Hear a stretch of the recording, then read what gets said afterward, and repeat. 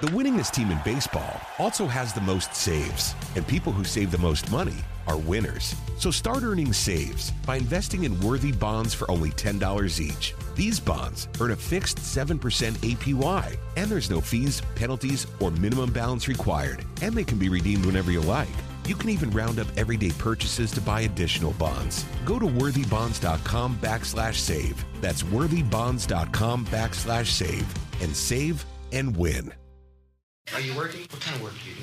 This is the Punt and Pass Podcast. Touchdown, baby! Now, here are your hosts, two-time All-American punter Drew Butler. Mark Richt would like Drew Butler to hit it a mile in the air. And he did. What a kick. And the SEC's career leader in touchdown passes and completions, Aaron Murray. Touchdown in stride as he crosses the goal line. Put it right on his hip. What a throw. Now, with the latest from around the SEC and the world of college football, it's the Punt and Pass Podcast. Get to the house, sideline, pylon, touchdown, and the Dogs are on the board first. Victory is mine, yeah, surprisingly. I've been laying, waiting for your next mistake. I put in work and watch my status escalate. Welcome into the Punt and Pass Podcast. I'm your host, Drew Butler, usually joined by my co-host, Aaron Murray, but Aaron, of course, is down in Tampa Bay. Minicamp for the XFL's Tampa Bay Vipers, and what a weekend it was. I'm calling in my reliever, my ace, my special guest, Ryan Skates, to co-host on this episode after the SEC championship game in which Georgia was defeated 37-10 by LSU. The college football playoffs are set. The New Year's Six bowl games are set. We will talk about everything that went down this past weekend and what to expect with the playoffs coming up. But first, I have to remind you that obviously this episode is once again presented by Prize Picks. That's right. Prize Picks is once again presenting this episode of Punt and Pass, and they have that amazing offer for all of our Punt and Pass listeners. All you have to do is download the Prize Picks app or go to myprizepicks.com. Use the promo code PNP, and you get a free $25 to play and get active on Prize Picks. What is Prize Picks? It's daily fantasy simplified. All you have to do is select a few players from any sport, really, and guess if they're going to go over or under their fantasy point projections. I was doing it all day yesterday, watching NFL football, and you can do it tonight. I know the Monday Night Football game is pretty boring with the Giants and the Eagles, but all you have to do is guess if Eli Manning is going to go over or under 15.3 fantasy points, and pair him with Carson Wentz. Will Carson Wentz go over or under 20 fantasy points? They got a great board up tonight. They got NHL hockey, NBA basketball, college basketball. They have everything. You can do cross-sport entries. That's why they're the best. Download Prize Picks. Use the promo code PNP to get that free $25 play and get active, or go to myprizepicks.com. Follow them at Prize Picks on Twitter and Instagram. Follow me at Drew Butler 13. Follow us at Punt and Pass, and follow Ryan at Ryan Skates. Ryan, what a weekend it was, man. I think this episode's going to be pretty centered around the SEC championship game. You and I were both there inside Mercedes-Benz Stadium. It was awesome until the game kicked off. I thought it was like 80 to 20 Georgia fans inside the stadium. What's funny is that walking into the stadium in Atlanta, there were a lot of purple and gold, a lot of LSU Tiger fans. I just don't know if they could afford tickets or if they were saving up for their next trip to Atlanta when they're playing in the Peach Bowl. You know, I called all of my LSU friends after the game to congratulate them, and the guy who cuts my yard and the guy who pumps my gas were both so excited for the Tigers. Of course, I'm just teasing. We have a lot of great LSU fans, but yeah, it was like a Georgia home game almost. They had their little section of their fans, and then it was all Bulldogs, but it wasn't enough. Their section was having a lot more fun than the rest of the stadium, without question. Yeah, there's no doubt about it. And they got off to a fast start. Georgia obviously got the ball first. LSU won the toss. They deferred, right? Georgia got the ball first, and it did not exactly go that well. First play, I believe, was that long pass to Tyler Simmons from Jake Fromm. It was dropped, and kind of that big sigh of, I wouldn't call it relief, but oh, here we go, took over the stadium. And really, Georgia was never able to establish the run game. Open receivers were being missed. Balls that should have been caught were being dropped, and you could not have that type of game against what is now the number one team in the nation, man. LSU, so legit. Joe Burrow, seeing him in person, this guy's the real deal. I mean, he's going to win the Heisman Trophy. He looked like Tom Brady with wheels. I mean, I say that with zero hyperbole. He made all the right decisions. He was checking out and into plays, which he saw was presented to him by Georgia's defense, and it was a long day. Burrow was 28 of 38 for 349 yards and 4 touchdowns against one of the best defenses in the nation. What are your initial thoughts, Ryan, on what happened in the stadium, on the field for the Georgia Bulldogs, and really what's transpired since then? We'll obviously get to that. Coach Sam Pittman leaving to take the Arkansas head coaching job. It's silly season. We're tracking flights. We're looking at who's going to go where. This is an interesting time to be a Georgia Bulldog fan.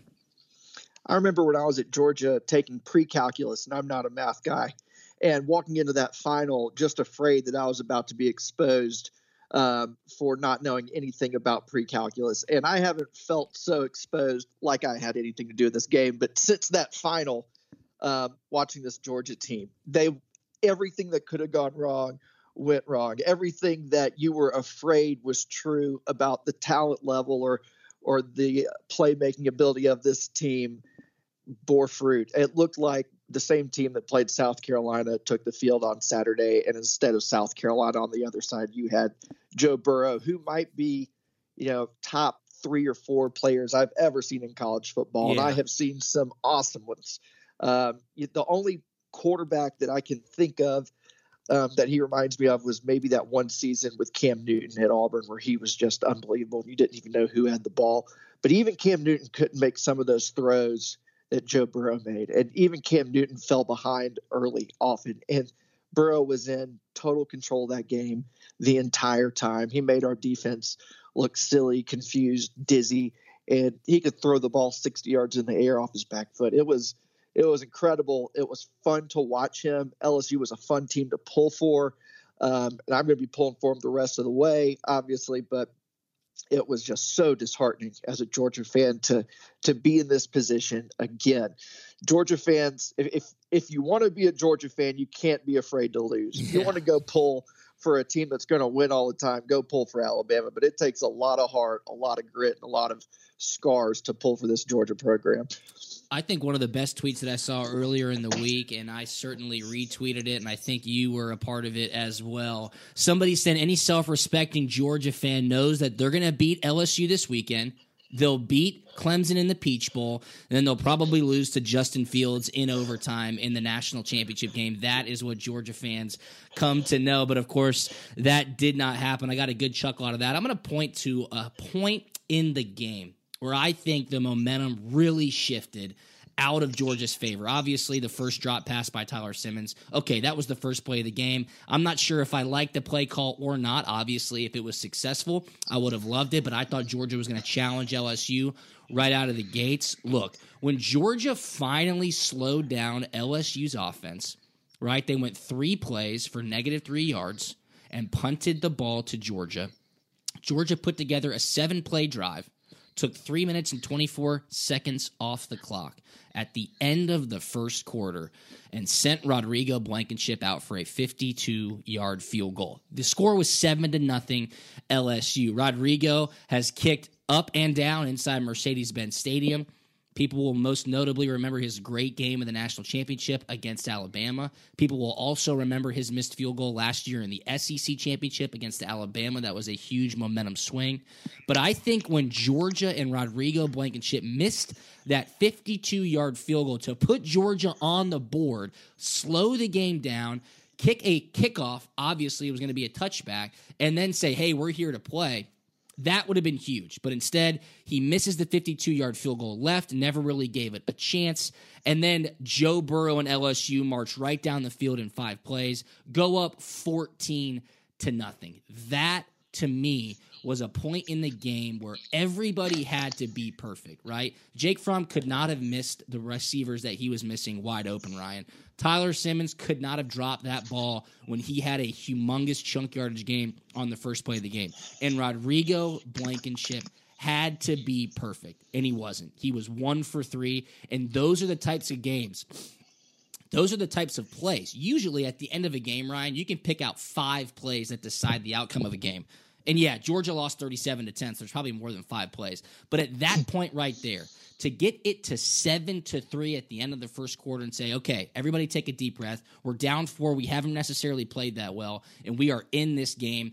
Wow, what a momentum shift. Joe Burrow just saw blood in the water right there, took him right down the field, 14-0 LSU, and the route was on. But Rodrigo Blankenship missing that field goal, going 1 for 3.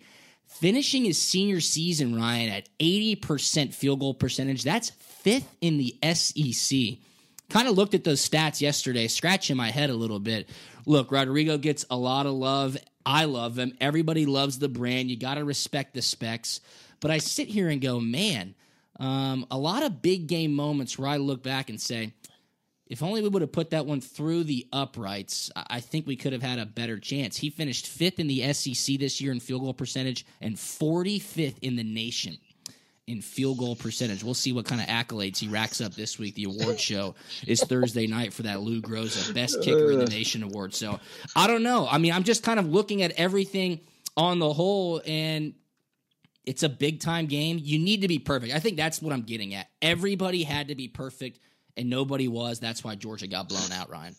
Well, and it's tough as a Georgia fan or as a college football fan in general, because you're watching kids who are putting life and limb, maybe not life, but certainly limb and long-term neurological health on the line for zero cash compensation. So It's hard to criticize. And you know that better than anybody. Of course. And so does Aaron and everybody else. But so it's hard to criticize a player for something that went wrong in a game, when you have a coach making $7 million on the sideline coaching it and everything. But there are certain players that get more out of being at Georgia than Georgia gets out of them being at Georgia, right? Yes. And I think for those players, maybe it's fair. And I think Rodrigo Blankenship is definitely somebody who has benefited disproportionately to being a Georgia athlete than Georgia maybe has benefited from him being a Georgia athlete. And that sounds like a harsh thing to say, not to say that he isn't a great guy and he isn't, I don't know him. I'm sure he's fantastic. But it was a tough pill to swallow to be on social media and see him openly lobbying for postseason awards, which I've never seen a college football player do ever, and then come into the SEC championship game and bat .333 against a stationary object. That was tough. Yeah, that is tough, and I'll speak to that as well. I'm glad you brought that up, Ryan. Yes, of course, the Lou Groza Award is an amazing award. It's for the nation's top place kicker, and has Rodrigo had a career that would warrant him receiving that award? Probably. Is he going to win it on Thursday?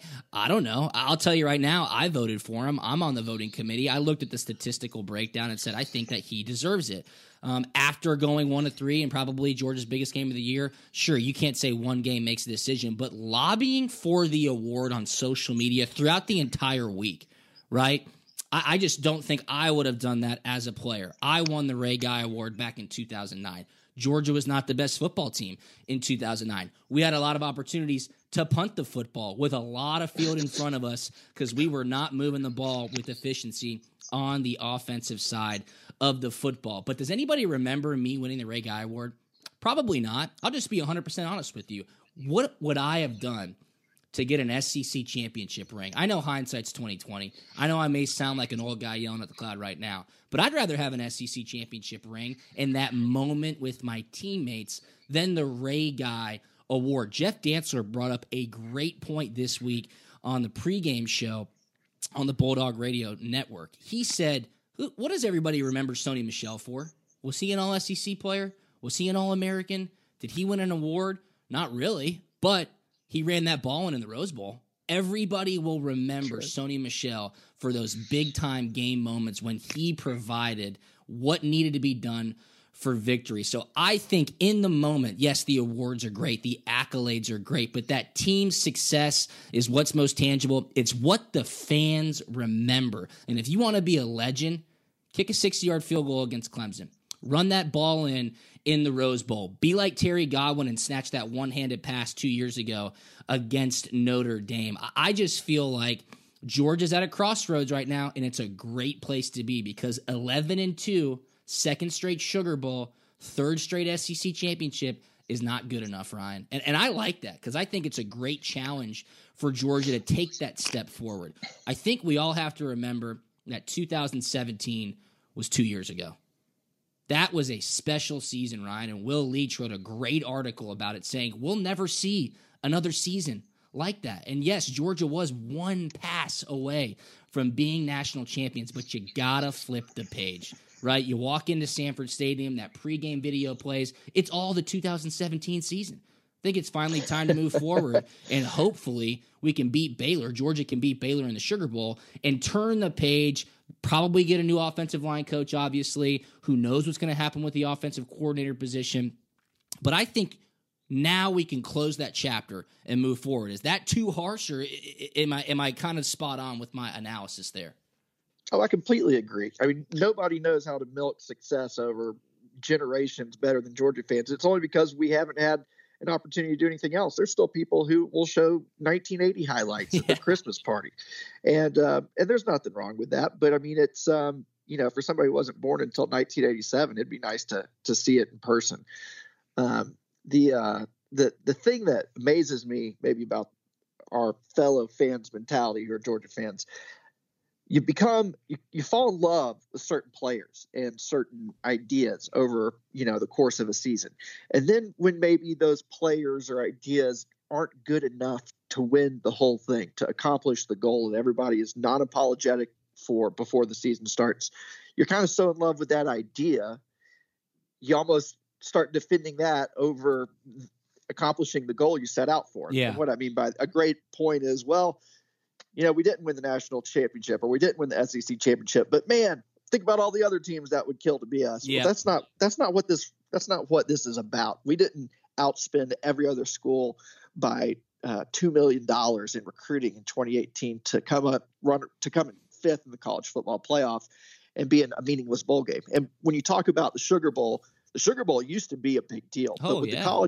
With the college football playoff, they have moved the goalpost, pardon the pun.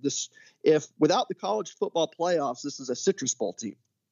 So getting into the Sugar Bowl is not as difficult as it used to be. So to be like, well, the 1980 team in 1981 and 82 all went to the Sugar Bowl. Well, that was a totally different setup. This, up until 2015, this is a Citrus Bowl team. And that's not what we are paying our coaches for. That's not what we're spending money on recruiting for. That's not what they're building a $100 million football office for. It's just it's disappointing, and it feels like Charlie Brown kicking the football. Every year we go full speed at Lucy trying to kick the football, and every year they seem to pull it out from under us for whatever reason. And not only that, they seem to when I say they, I mean either UGA or UGA fans, they seem to yell at us for being angry about having fallen on our ass again. Yeah, it's tough. It's tough. Yeah, you put out that Charlie Brown picture on the Poor Man's Game Notes Instagram at Poor Man's Game Notes. Definitely check him out and give him a follow. And I commented and I said, look, you can't make the kick if you don't swing. And you replied and said, I understand, but my ass is starting to get sore. I get it, man. I totally get it. And I think that was a fantastic reply to what I said. And that's the crossroads that Georgia is at. Do I trust Kirby Smart to make it right? I do. He's finishing his fourth year. Look at the talent on the roster. Look at how schools are poaching his coaching staff. Look at how schools are trying to model their recruiting after Georgia. And when I talk about poaching the coaching staff, Sam Pittman, offensive line coach formerly at Georgia, is now the head coach at Arkansas. It's expected that he'll probably grab a couple of guys and take them over to Fayetteville with him. What's going to happen with the offensive coordinator role? Last night, a lot of rumors going around that Georgia was going to go try to meet with Coach Bobo, who just got fired as the head coach at Colorado State. It's being reported that he might be the next offensive coordinator at South Carolina. Who knows? But I have faith that Kirby Smart will be able to modernize the offense, build a scheme around the talent that they have in Athens, because they have it in spades. In recruiting, we'll finish up strong. There's no doubt about it. Georgia's going to win the East again next year. I mean, who are we scared of? Kyle Trask in Florida?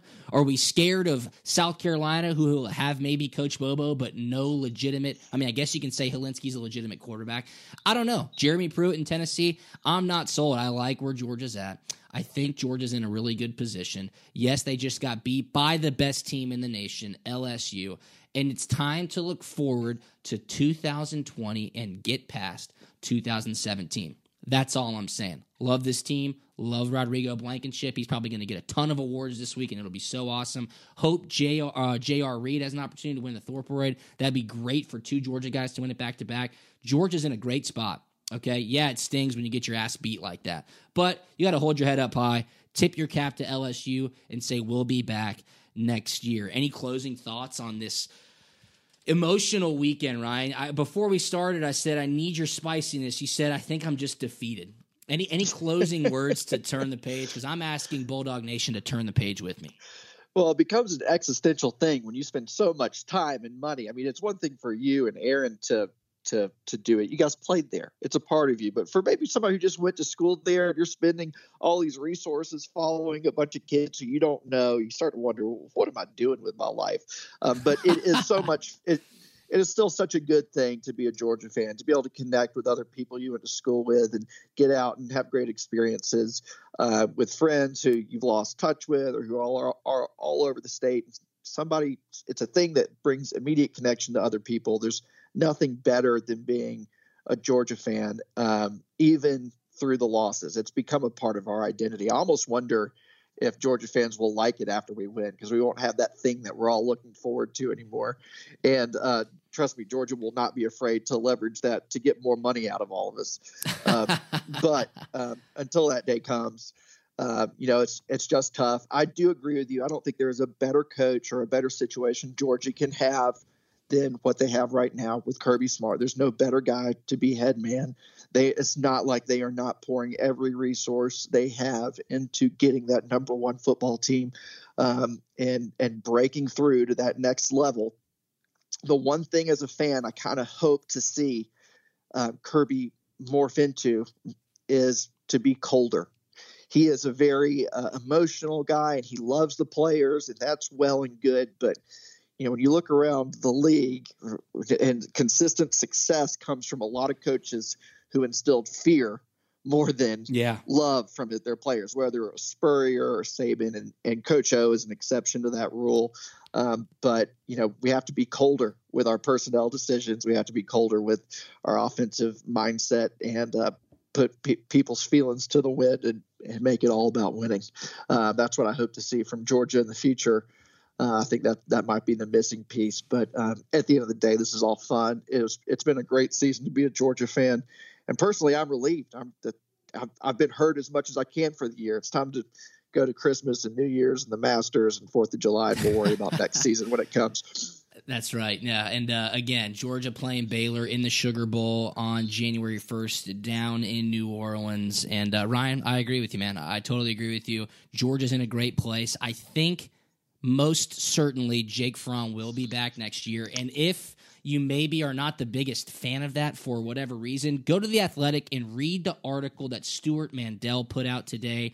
He compares Jake Fromm this year to Joe Burrow last year and what happened with Joe Burrow when he was able to let it loose and was put into an offense that gave him the ability to really explore his talents as a quarterback. Could Georgia be in that same situation? Obviously, that is a ridiculously high bar, but who knows? Who knows? The statistics were extremely interesting, and that all remains to be seen. Okay, let's just talk really quickly about the college football playoff. It's set. Number 1 is LSU. Number 2 is Ohio State. Number 3 is Clemson. Number 4 is Oklahoma. So the Peach Bowl will be number 1 LSU against number 4 Oklahoma, and the Fiesta Bowl will be number 2 Ohio State against number 3 Clemson. How did we get there? Obviously, LSU thrashed Georgia, who was ranked number 4. So I think everybody was in agreement that LSU probably deserved to be the number 1 team. A lot of people were saying why they even were backed up to number 2. You don't quite understand. Ohio State got off to a horrible start against Wisconsin in the Big Ten championship game, but they stormed back and won 34-21. Again, I think having to use 4 quarters to beat Wisconsin, who was ranked number 8, probably let the committee know, hey, maybe they are the number 2 ranked team. They win 34-21, and then Clemson, I mean, my God, beat Virginia in the ACC championship game 62-17. Oklahoma needed overtime to beat Baylor 30-23 in Dallas. I just mentioned statistics, talking about that Fromm-Burrow comparison. I'm watching the selection show yesterday, Ryan, and my man David Pollack gets up there, and I tweeted it out. Go check it out at Drew Butler 13. He says, I hate statistics. I can't stand statistics. And I was like, what?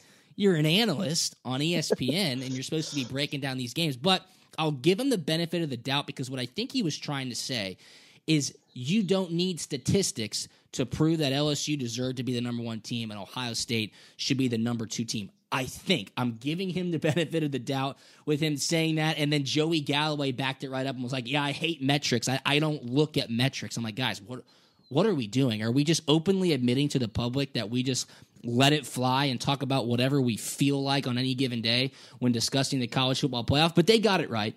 They most certainly got it right here, Ryan. It's going to be a great college football playoff. And for all the people that say it should be 8 teams, you're out of your mind. I mean, an 18 playoff would make absolutely zero sense this year. Give me a quick breakdown on what's going to happen in the Peach Bowl and Fiesta Bowl. I'll just tell you right now, I like Clemson a lot. I don't. They haven't been tested. And when they get hit in the mouth by Ohio State, we're going to see how good they really are. So you like Ohio State?